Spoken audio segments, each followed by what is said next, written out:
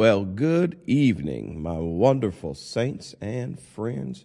Welcome to Bible Study Live, both in person in the building as well as online. So we're grateful to have you with us. And it's always wonderful to share the Word of God and to see your lovely faces, whether online or in the building. So it's always a wonderful time.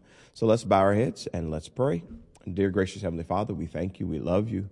We honor you and we appreciate you, God. We thank you for everyone who's tuned in, as well as those who will tune in, as well as those who are here, as well as those who will watch the rebroadcast. We ask that you would just illuminate all of us, God. Encourage us. Allow your word to permeate our hearts, our spirits, our mind, and our whole being. And God, we give you praise for it. In Jesus' name, amen. So what we did on Sunday, we piggyback off of Elect Lady's sermon, Attached and Assigned. And so that kind of stayed with me. And I started off by saying this. We learned last week that we should stay attached to the assignment. But today we need to talk about the forces of detachment. So we talked last week extensively about what it means to be attached, why we should be attached. And one of the major reasons is because we have an assignment. So we talked about the assignment. So we were encouraged to stay connected, stay attached. And we've seen several people who did that. But I wanted to bring up the other side of it, which is the detaching. And so when people detach, it's not always just because they wanted to or they set it out to detach. Some people attach and then just detach haplessly. Other people, they detach because there's forces against them and they don't know how to handle that. So I wanted to talk about those things, those forces of darkness. And so as we defined attached last week, we want to define detached this week. So detach is to disengage something or part of something and remove it, or to leave or separate oneself from a group or place. So we basically were talking about not disengaging, whether fully in total or partially. Some people are attached in theory, but they're disengaged or detached at the core of who they are. In other words, they still come to church. They still say the church lingo, the Christian things, but at the core of who they are, they have been consistently detaching and pulling away or being pulled away. And that's something that we don't want to do. And then to leave or separate oneself from a group or place. Now, normally that is the more visible detachment, where they just stop coming to church altogether. They stop connecting. You wonder, hey, where are you? Where have you been? And they don't say, well, I've been at this church. I feel more comfortable at this place. No, they don't have any reason. They're just like, well, I haven't been going anywhere. I've been trying to sort things out, trying to figure things out. It's usually a sign that they've been detached, they've been disengaged, and to the point where they're separated, they're removed. And that's always worrisome for me. I always remember several years ago when they had the DC snipers, and there was an older black man and a younger black man who were going through DC, and they were shooting people from their car. And they was trying to figure out what was going on, why it was happening, and finally were able to apprehend them. But one of the key points about it was they were waiting till people were isolated. They were finding people at gas stations pumping the gas in isolated incidences, separated from crowds. They weren't shooting into crowds. They were getting people where they're isolated, and they were just picking them off in a evil, horrific, and strategic manner. And always remind me of Satan's practices. He likes to get you isolated, separated, and then he's going to try to take you out. And so the detachment doesn't end at detachment. It usually ends in ruined destiny, broken dreams. And so that's why we are very vigilant about being attached versus detached. Let's give us some synonyms to see what that looks like. Abandon. What about people who've abandoned the faith, abandoned what they believed? They've disassociated. Another thing that we see, you see it a lot on social media, is something called deconstruction, which is nothing necessarily wrong with deconstruction until it causes you to be detached. What deconstruction is they begin to look at what they've been taught about Christianity and the holes in it, and some of the issues with it, and they begin to deconstruct or tear it apart. There's nothing wrong with that if you're going to reconstruct your faith. But a lot of people are deconstructing and totally leaving the faith altogether, especially a lot of the younger generation. So you don't want to do that to the point where you detach. There's nothing wrong with really reframing your faith and learning more things from what you were taught. Some of the things that we were taught, we were taught the best that they knew how at the time. And we learned that maybe it wasn't altogether the scripture that we thought was out of context. But that didn't mean you deconstruct and detach all the way from God. That's not the goal.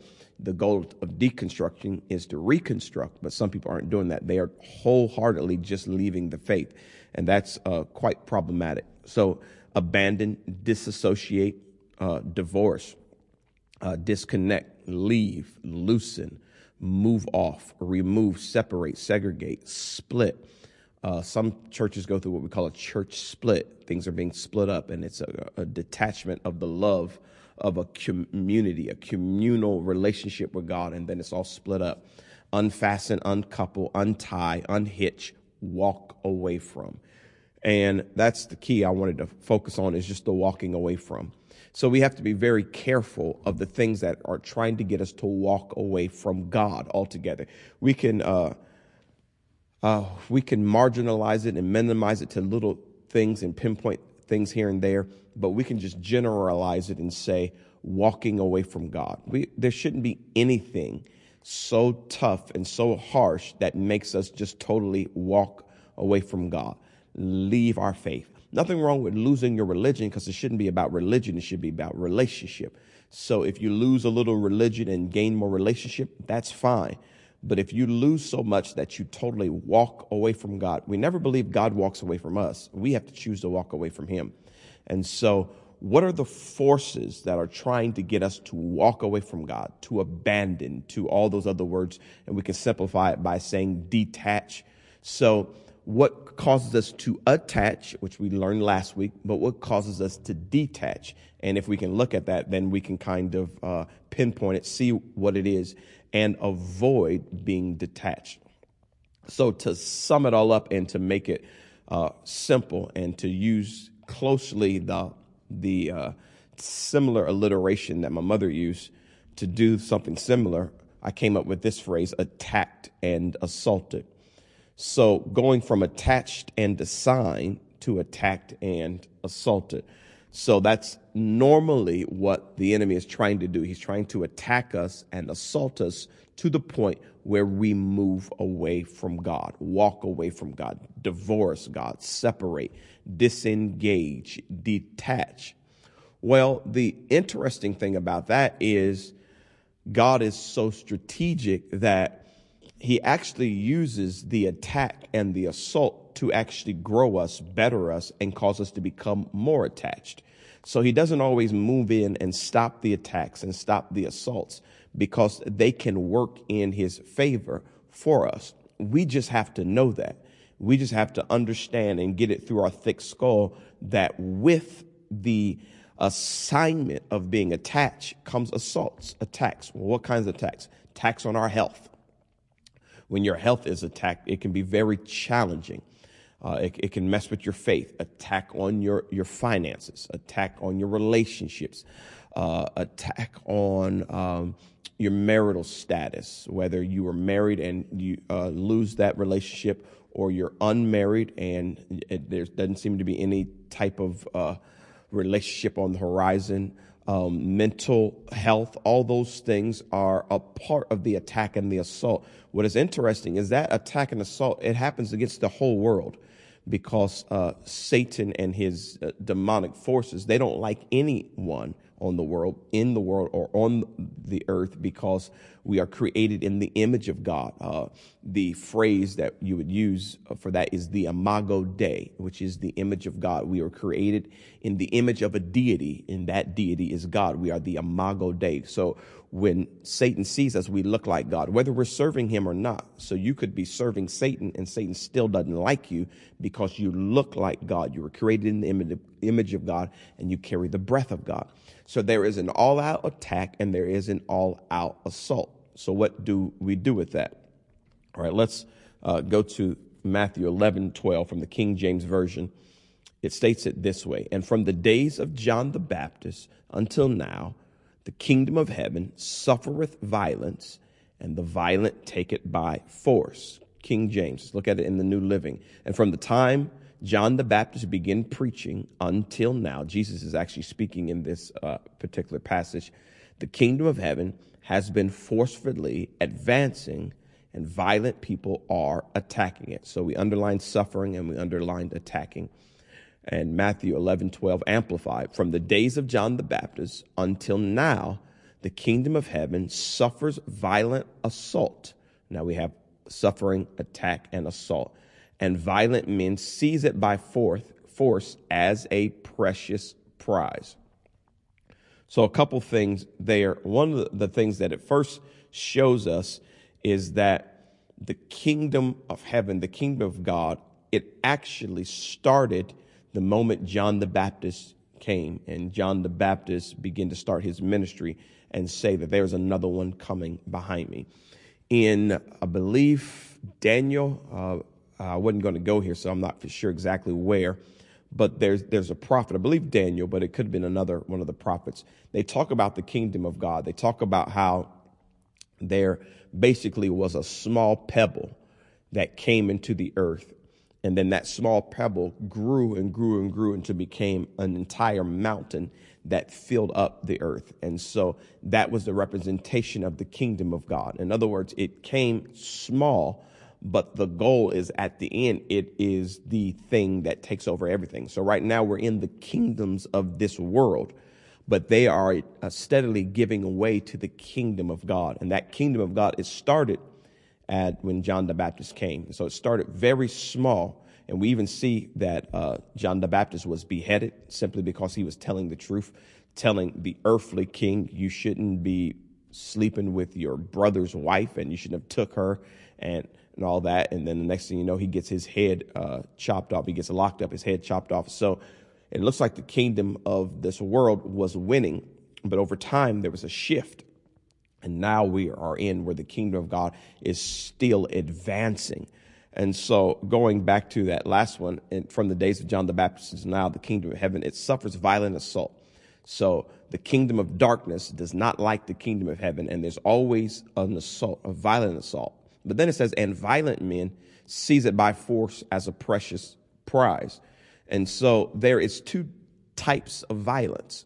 There's a violence against us, but then there is a violence not necessarily against what's against us, but there's a violence against losing that which is a precious prize, which is the kingdom of heaven. And so what happens is once you realize what this is, what is promised to us, what the covenant says to us, what God has done for us, how he offered up his life for us, you vitally lay hold to that. You grab it and attach to it violently, not to let it go. It seems like that we would fight violence with violence. So since the kingdom of earth sometimes is against us, that we would go out and we would fight the way it fights us. And that's exactly what Peter thought when Jesus was arrested. Pulled out his sword. He cuts off the servant of the high priest's ear. His name is Malchus. He cuts his ear off. And Jesus was like, my kingdom is not about that. Picks up the ear, puts it back on his head, and heals him. Very confusing. Like, we're supposed to fight violence with violence. But Jesus said, my kingdom is different. We are violent in a different way. And yes, there is an assault and attack against us, but our violence is to attach to God even the more, attached to the things of God, like love, forgiveness, faith, joy, hope. We are yet violent, but we're seizing the kingdom in a different way. And so it can be quite confusing if you're looking at it from the natural. But when you look at it from the spiritual, it makes so much sense, because what we're doing, we're grabbing hold of, we're attaching to our assignment. Our assignment is to be God in the earth, to usher his kingdom in. Thy kingdom come, thy will be done on earth as it is in heaven. So we're not trying to fight people, because our fight is not against people. It's not saying that we don't defend ourselves, but that's not our focus. Our focus is to grab hold of the things that God is showing us, and he's showing us things like love. And so we work on that. When we talked about better Christians, we talked about how it's so much easy for us to just become bitter. But instead of becoming bitter, we grab hold into becoming better. And bettering ourselves is not always something that is outwardly seen, but we are violently bettering ourselves because we're trying to seize hold of the kingdom. I can be a better husband. I can be a better pastor. I can be a better leader. Or I can shrink back with all the crap I've had to deal with and just say, man, forget it. It's too hard. No, instead I'm violently going after being the better person, trying to love, trying to live in a way that actually is a blessing to other people. I'm trying to gain more, not for me, so that I can bless more people. I can encourage more people. But over time, as we see people who have lived this way, we see the great difference that they've made. We see the Martin Luther Kings, and we see the Mother Teresas, and we see the Nelson Mandelas, and we see how they could have reacted violently in our terms of violence, but they actually were violent against systems and structures and were tearing them down. The civil rights movement began to move because of Martin Luther King. Apartheid began to crumble because of Nelson Mandela. The hunger around the world began to change because of a Mother Teresa. So there is a violence. It's just a different kind of violence. And so another way to say it is to put this phrase up here: service and suffering. So in our fight to remain attached and not detached, it requires us to have servant leadership. And because there is an attack and assault against us, it often requires both service and suffering. It requires us to actually go through something. And when we understand it, we can navigate what we're going through, understanding that there is an end goal. There's an end game. No pain, no gain. So when you're working out or when you're dieting or whatever you're trying to do for a goal, I got a goal dress that I'm trying to get into, a goal suit, or I want my muscles to look a certain way. I want my abs to be a certain way. We understand now, because we are mature, we understand that that goal is not going to be reached without pain. It's going to cost something, and it's not going to feel good, but it creates a discipline. And even in that discipline, it sometimes quells desires. You see people who've reached a certain goal, it's hard for them to go back because their desires have shifted. I don't desire to just sit and eat ice cream all day long because now it makes me sick. I've changed so much. I was so violently disciplined on what I was doing. I actually changed my nature. And so the suffering I went through, it actually produced something in me that I appreciate, and now I can't go back. And so when we say service and suffering, we're not talking about annihilating yourself in a sadistic way that you're always going after pain. But what it means is I'm always going after serving God and serving people.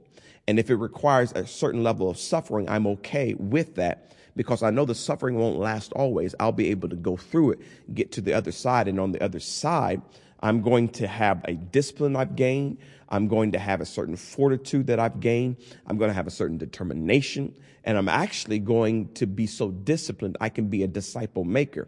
I can actually lead others. People are going to wonder, how did you get there? You used to be here, now you're there. I want to know more about it. And you're actually able to lead people. So the service and the suffering, it produces something that is powerful in our lives. Looking at scripture, Matthew 23, 11 through 12, the greatest among you must be a servant, but those who exalt themselves will be humbled, and those who humble themselves will be exalted.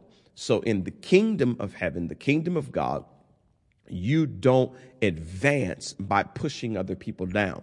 You actually advance by lowering yourself and serving other people. You make sure other people are okay. Other people are taken care of. And in that serving, sometimes you suffer. Sometimes on your job, the person who goes out of the way and does the best work is the one they dump the most work on. Instead of making people who should work do more, they just take advantage of the one who does. But many times what happens is you learn how to go through that in such a manner that even people are looking at you to the point where they start appreciating you. They may not appreciate you before. They may try to take advantage of you. But at some point, then they realize, especially when you take a vacation day or take a day off, they realize, I can't really do this without them. And so then now when you raise your voice and say, no, I'm not going to do that, I'm doing it this way, they don't have a whole lot of recourse. They may want to fire you, but they can't fire you because they realize you're the best thing they got going because you did it right. And then, yes, they tried to take advantage of you, but now they're at a place where they need you. They need you bad. And so now your demands are listened to because they can't do it without you. You change the culture of the whole workplace by serving. And when Christians walk in this manner of serving, it's not that we are dumbing ourselves down and allowing ourselves to be a doormat. Jesus was no one's doormat. And when they try to trap him, he used his wisdom and his words. He was always a step ahead, but he just showed another way that, no, I'm violently doing it this way because this is the right way. And you're going to see this is the right way. But first thing is, I can't allow what you're doing. I can't allow that to deter me. I'm going to serve. I'm going to even suffer. But then it's going to turn around and you're going to see this is the right way. Now, of course, those who've seen it, they flocked to Jesus and wanted to follow him. Those who didn't see it, they tried to kill him. Well, actually, they did see it, but then they realized in seeing it, it meant that they were going to lose their power. So they tried to kill him.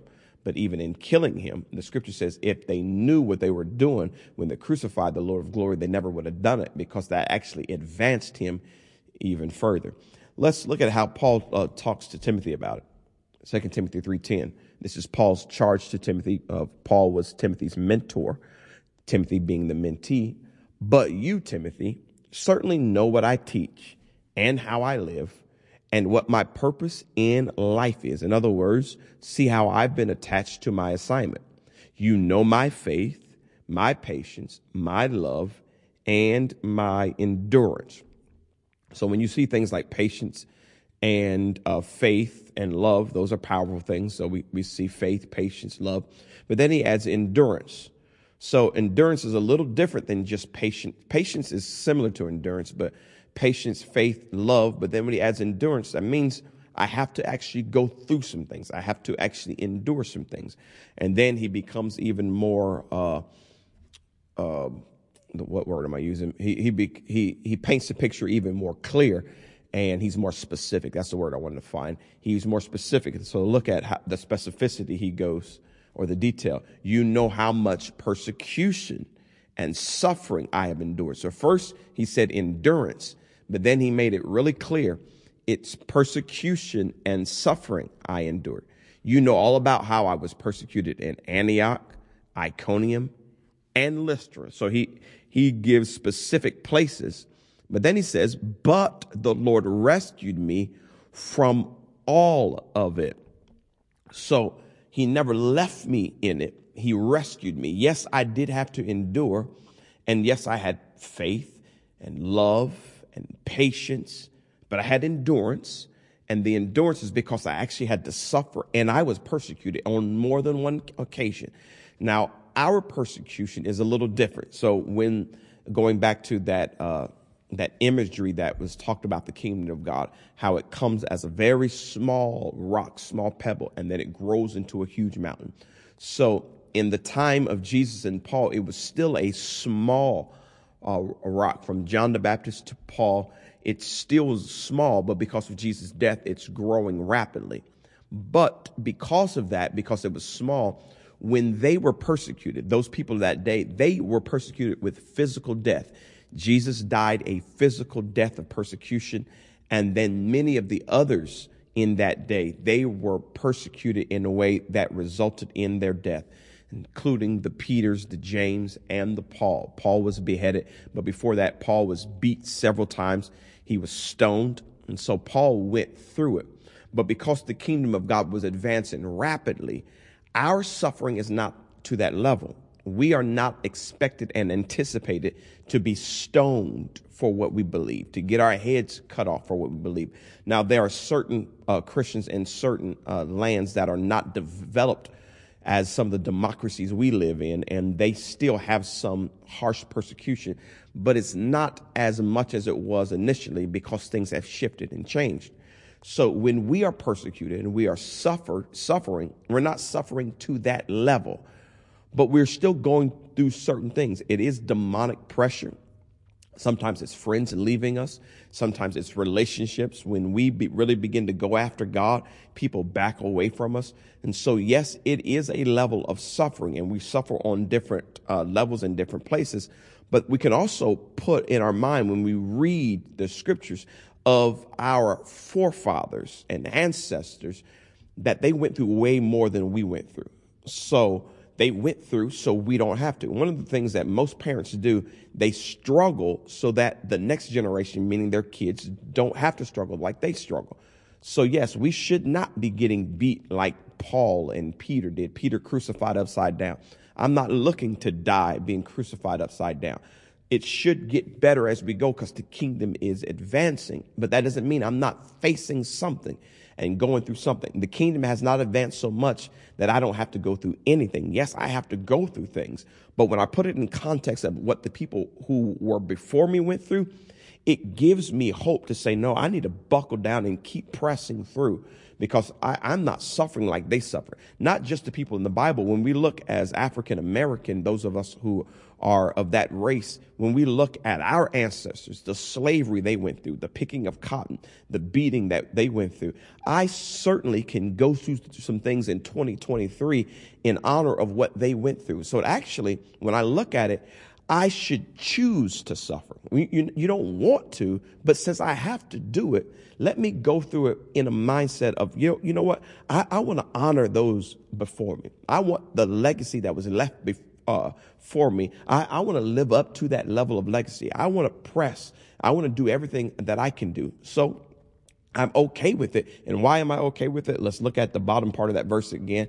But the Lord rescued me from it all. If God rescued Paul under really heavy persecution, I'm sure he can rescue me under, in comparison, my minuscule persecution. So I'm going to put my faith and I'm going to put my hope in the Lord. And so Paul is telling this to Timothy. Now, what we don't see is Timothy suffering the same level that Paul suffered. So it gets less and less.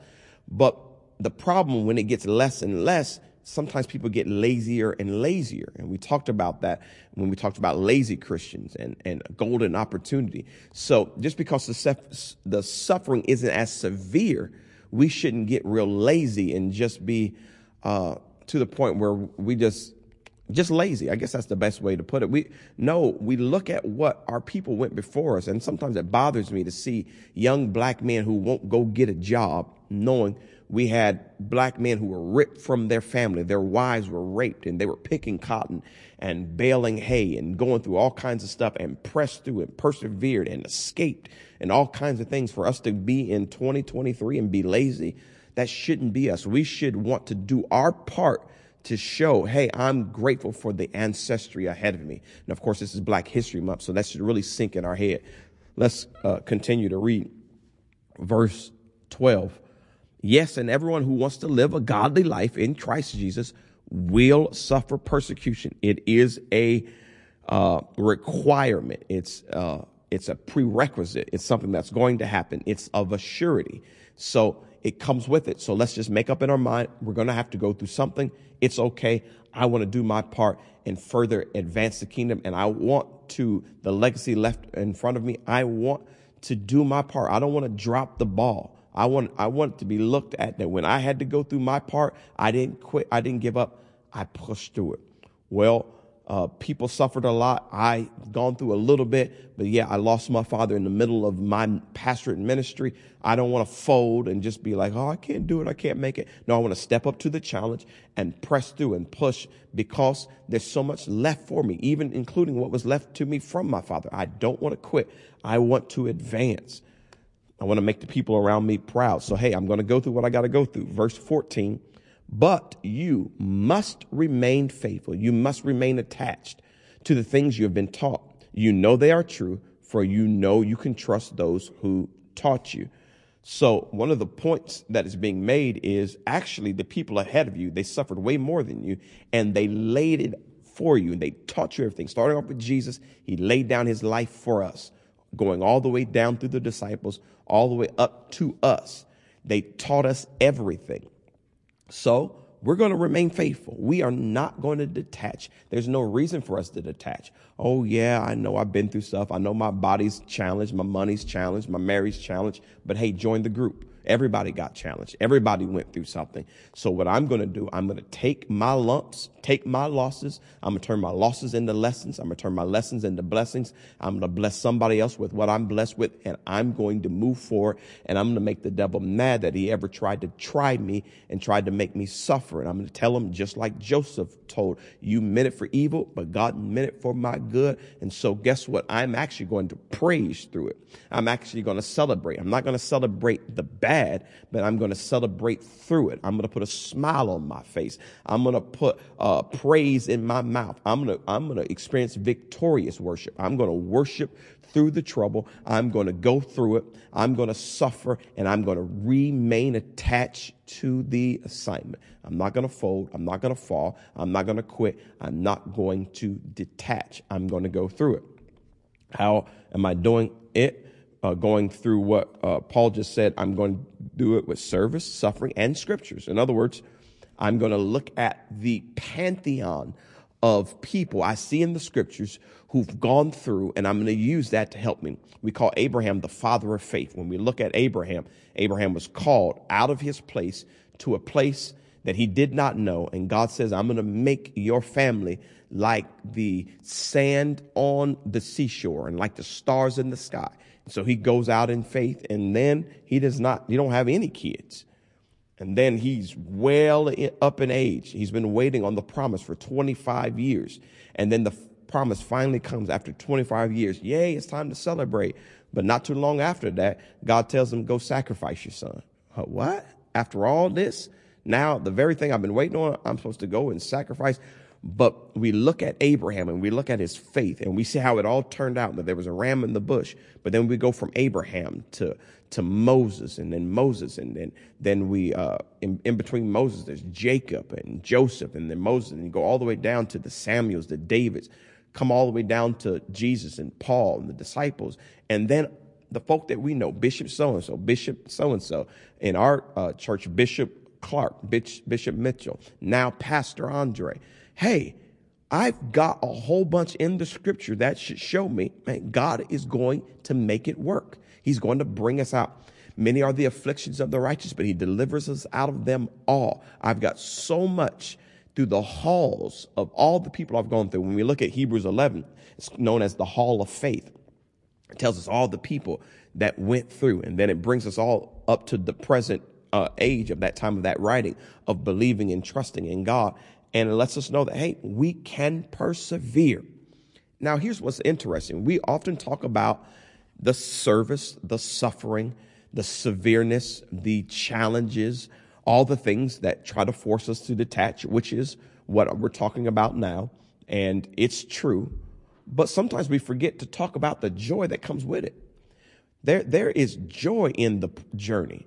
There is laughter in the journey. There's praise in the journey. That's why sometimes you'll come to a church service and they're shouting and dancing. It's a high time, because it's not just suffering and servitude. It's the presence of the Lord. It's, whoo, man, I felt the Spirit. I felt something. Sometimes the messages that I preach just stir you up, light a fire on you. So it is not just all down times and going through dark times. And no, God is light, and light is life, and there's joy.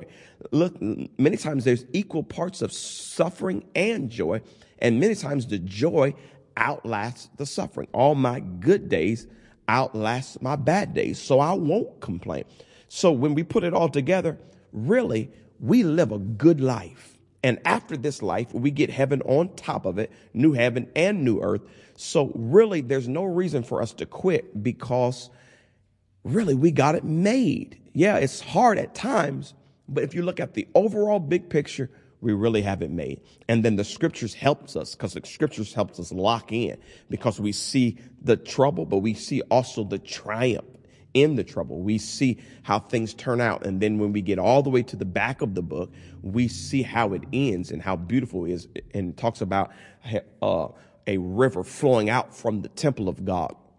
And the leaves on the tree are for the healing of the nations. And every nation, every tribe, every tongue is praising the Lord. So it's really beautiful when we look at it all, so that it really gives us hope. And that's why the scriptures are very important. It actually takes the service and the suffering and helps us make sense with it. That's why we're at Bible study right now, because studying the scriptures gives us strength. The Bible says that faith cometh by hearing, and hearing by the word of God. So whenever we study the scriptures, it brings a hearing, and that hearing brings us faith and helps us go through the journey that we have to go through.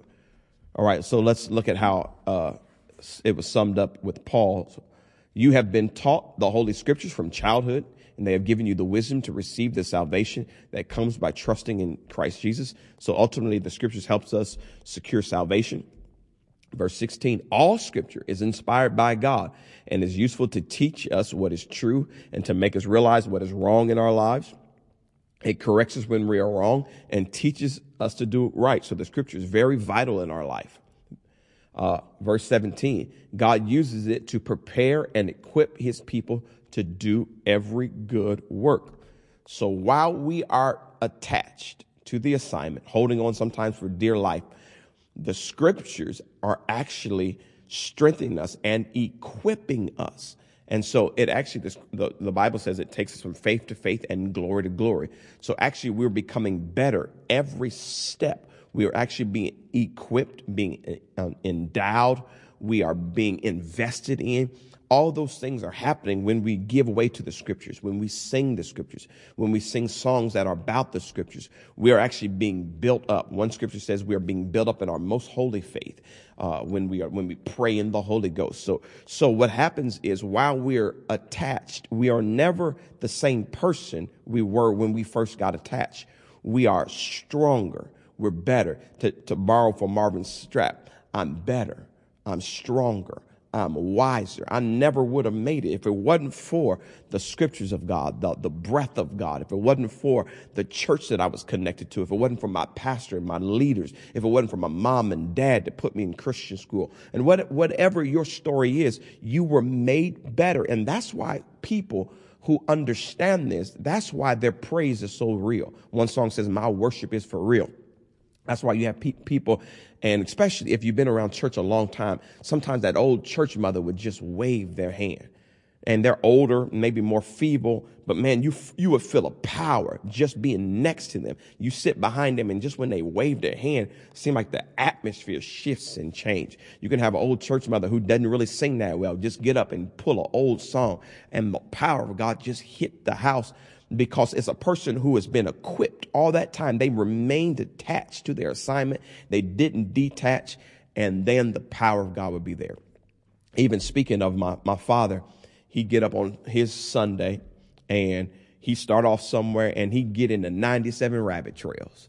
Just go here and go there. But it's just like it all tied together and it hit you. You'd be laughing at his stories. You heard the story before. It would hit you in a certain way because he had that fortitude, that power. And that's why us moving after his loss, we just can't stick our head in the sand. We've got to uphold that legacy. We were taught to live our vision every day. We were taught to love on our humanity. Our bishop taught us how to do that, how to fight the good fight of faith. We can't quit. Timothy was taught by Paul, fight the good fight of faith. Yeah, I was stoned. Yes, I was put in a jail cell. But when I was in a jail cell, I wrote all kinds of scriptures. When we're reading the New Testament, we're reading writings when Paul was in a jail cell. Paul had execution date over his head, and he wouldn't stop. He was preaching in a jail cell, and then he would say, I'm ready to go, because to be absent from the body is to be present with the Lord. But I'm going to stay here so I can be a blessing to you. He was still preaching, even though he was suffering. So once you understand that God is going to equip you, the last thing you think about doing is detaching. No, the thing you think about doing, I'm holding on. I'm holding on even more. Yes, I'm struggling, but I'm holding on. Yes, the devil's tempting me, but I'm holding on. Yes, I cry sometimes, but I'm holding on. Yes, I'm depressed sometimes, but I'm holding on. God's been too good to me. And that's why when the song, The Goodness of God is played in our church, we stand up and praise. All my life you have been faithful. All my life you have been so good. Well, has all your life been good? No. No, all my life has not been good, but God has been good. And I still trust him, and I still believe in him, and I still praise for the goodness of God. And I still say God is good all the time, and all the time God is good. Well, you're crazy because your child is locked up and this is happening. Your friend got cancer, but you don't understand how good God is because I've been so attached that you just cannot make me give up. I can't give up on God, because God hasn't given up on me. So let's look and move on, because I done got to preaching. From attacked and assaulted to attentive and assuaged. So we're using the same phrasing, alliteration phrasing, but we're going to show us another side. The side that we're showing, the side that we had been showing, is how we are holding on to God. But this is showing really how God is holding on to us. And the reason why it's easy for us not to detach, it's not so much that we're holding him, it's that he's holding us. And I've told that story before, how the guy who they thought was going to fall had tied something around himself, and it looked like he really held on, but he was actually being held. So from attacked and assaulted to attentive and assuaged. So let's look at these definitions. Attentive, paying close attention to something, and assuage means to make an unpleasant feeling less intense. So what actually happens is the more we are attacked, the more attentive God is to our cry. Hear my cry, O Lord, attend unto my prayer. So the more you are attacked by the enemy, the more God is attentive and attuned to what is going on. So let's give a perfect example. Let's say I have a member who is battling cancer, and it looks like they're going to come out, but they need help. They need support.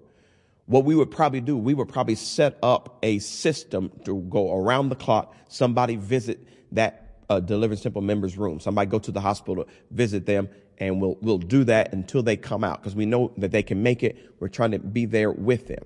Then you have another person who has a headache. We're not coming around the clock to go to their house for their headache, because the cancer is more severe than the headache. So the more you are attacked and the more heightened the attack is, the more attentive God is to the situation. So sometimes we need to thank God for the attack, because it brings his presence in stronger. See, Job, the Bible calls him the richest man in the East. And we don't really see much interaction between God and Job until Satan said, I want to attack him. I want to come after him. And then it was a heavy attack. But God came in even stronger and took Job to another level. So many times it is the attack that schedules the blessing. So when the attack comes, more attention comes. And so sometimes we want more attention from God, but we don't want the attack. Well, if you want more attention, sometimes it's going to come with the attack. So he becomes more attentive, but he becomes attentive with one purpose, to actually assuage, which we'll look at that definition again, to make an unpleasant feeling less intense. So when the attack intensifies, he becomes attentive to lessen the attack. That's why people who are going through great attack, sometimes they are smiling the most, and people look at them, they're confused, like, man, I know what they're going through, but they seem to be smiling more because God is assuaging. And here's another good word for us. He's actually alleviating. He's making the suffering, the deficiency, or the problem less severe. So he's actually stepping in. And we know for surety that Jesus knows how to do that, because he suffered on the cross. So he becomes attentive and assuaging and alleviating the more the attack and the assault intensifies. Let's look at scripture from Psalms. Praise the Lord, for he has shown me the wonders of his unfailing love. He kept me safe when my city was under attack. So he showed up when the attack came. In panic, I cried out, I am cut off from the Lord. So many times the attack makes us have a panic or a panic attack. But then he says this, but you heard my cry for mercy and answered my call for help. So I was getting ready to go down the path of panic, but God showed up because he heard my cry for mercy and he answered my call for help. Love the Lord, all you godly ones, for the Lord protects those who are loyal to him. Those who are attached to him, he actually protects them. But he harshly punishes the arrogant. Oh, now this makes a lot of sense. One of the reasons why God is allowing the attack, because the attack humbles us and makes us have to reach out to him. And then he comes in. See, if you're arrogant and you think you can handle everything by yourself and you don't need God and you don't need church and you don't need a pastor. And some people say, well, I don't need church to be saved. That's true. You really don't. But it really helps. It helps to do life with other people. And sometimes folk are arrogant until they get hit square in the face and they realize, no, I need somebody praying for me. I need a church mother that I can hug and can squeeze me when I'm going through the fires of life. I need a sermon in a church setting. I need to look across the room and see somebody praising. I need to tune in online and to see somebody else say amen at the same thing I'm saying amen in. Yeah, I'm not going to be arrogant about it. I need the Lord's mercy. And when you're like that, the Bible says it's actually the humble who get exalted. Verse 24, so be strong and courageous, not weak and wishy-washy. Be strong and courageous, all you who put your hope in the Lord. So those of you who put your hope in the Lord, even though you've been attacked and assaulted, God says it's okay for you to be strong and courageous. Folk are saying, you're broke. Why are you so happy that you're broke? Well, I'm not happy that I'm broke, but I'm happy that the broke won't last forever. Why are you happy that you're depressed? I'm not happy that I was depressed. I just know depression won't last forever. So I'm actually being strong and I'm being courageous because everything that's being thrown at me, it just can't last because I know who God is and I'm attached to him and he's attached to me. The Bible says it in John 15, if ye abide in me and my word abiding in you, you can ask what you will and it'll be done unto you. So the mountain that I'm looking at, yes, the mountain is there to attack me, but I'm so attached to God and God's so attached to me that I'm actually not waiting for God to move the mountain. I'm going to speak to the mountain and the mountain is going to move. Why? Not because I'm so great, but because who I'm connected to. And that gives me courage and makes me strong. My soul, wait thou only upon God, for my expectation is from him. It's the only thing I got to do now is just wait. Just wait on the Lord. One scripture says, wait on the Lord. He shall renew thy strength. Wait, I say, on the Lord. Now let's look at verse 6. He only is my rock and my salvation. He is my defense. I shall not be moved. Truly, he is my rock and my salvation. He is my fortress. I will not be shaken. So going from attacked and assaulted to the place where you may even contemplating detaching to going all the way to the opposite side and like, I'm firm. I won't be shaken. I won't be moved. How does that happen? Is you just hold on. God encourages you. He embraces you. He blesses you. He does all kinds of things. And then you come out of it stronger than you were before. Or here's a better way to say it. You come out more attached than you were before. You come out more attached to the assignment because you were attacked and assaulted. And that frustrates the devil because he ratcheted up. He raised up the severity, and then you come out better than you were before. The 3 Hebrew boys, they were thrown in the fire. And then the Bible says that Nebuchadnezzar looks and says, didn't we throw 3 in there? I see a 4th one in there. Number 1, I don't care how many folk are in there. It shouldn't have been nothing in there. They should have burned up. Because the people who threw them in there, they got burned up. So not only did they not burn, but Jesus stepped in the fire with them. And when they came out, Nebuchadnezzar said, I don't care what God y'all serve. Y'all need to serve their God because their God is real. So many times we're going into hard times only for us to come out better than it was when we went in. So here's a good point that I left with us. I may be attacked and assaulted, but I'm going to stay attached and assigned because through the scriptures, I am persuaded. And then we went to this classic verse that I love so much, Romans 8:35. Who shall separate us from the love of Christ? Shall tribulation or distress or persecution or famine or nakedness or peril or sword. That covers everything. As it is written, for thy sake we are killed all the day long. We are counted as sheep for the slaughter. So what that means is that was written of our master Jesus. And it talks about him going to the cross. But the Bible also talks about us taking up our cross and following him. And so we celebrate Jesus because he willingly went to the cross. But sometimes we forget that we have little crosses that we go through.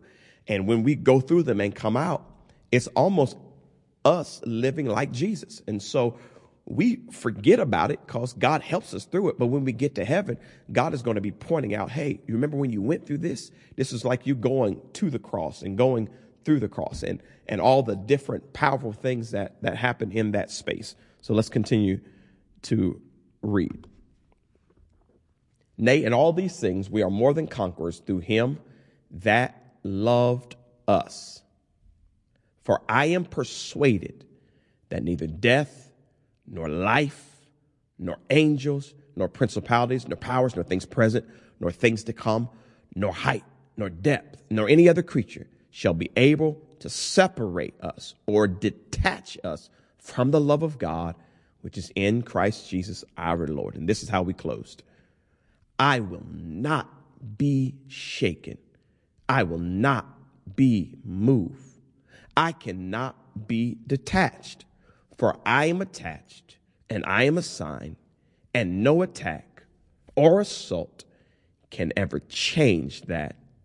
Amen and amen. Woo, that is powerful, powerful, powerful stuff. So let's bow our heads and let's pray. Dear gracious Heavenly Father, we thank you, praise you, we love you, we appreciate you, we honor you. We are attacked, we are assaulted, but we have been attached to our assignment, and nothing can separate us from the love of God, which is in Christ Jesus. And because of that, we can live our vision every day. So for that, we thank you and we praise you in Jesus' name. Amen. God bless you all. We appreciate you. We love you. Stay attached. Stay assigned. And we thank you for tuning in. So have a great, prosperous week. Allow God to touch you in everything you do. And we love you. Signing off. God bless you all.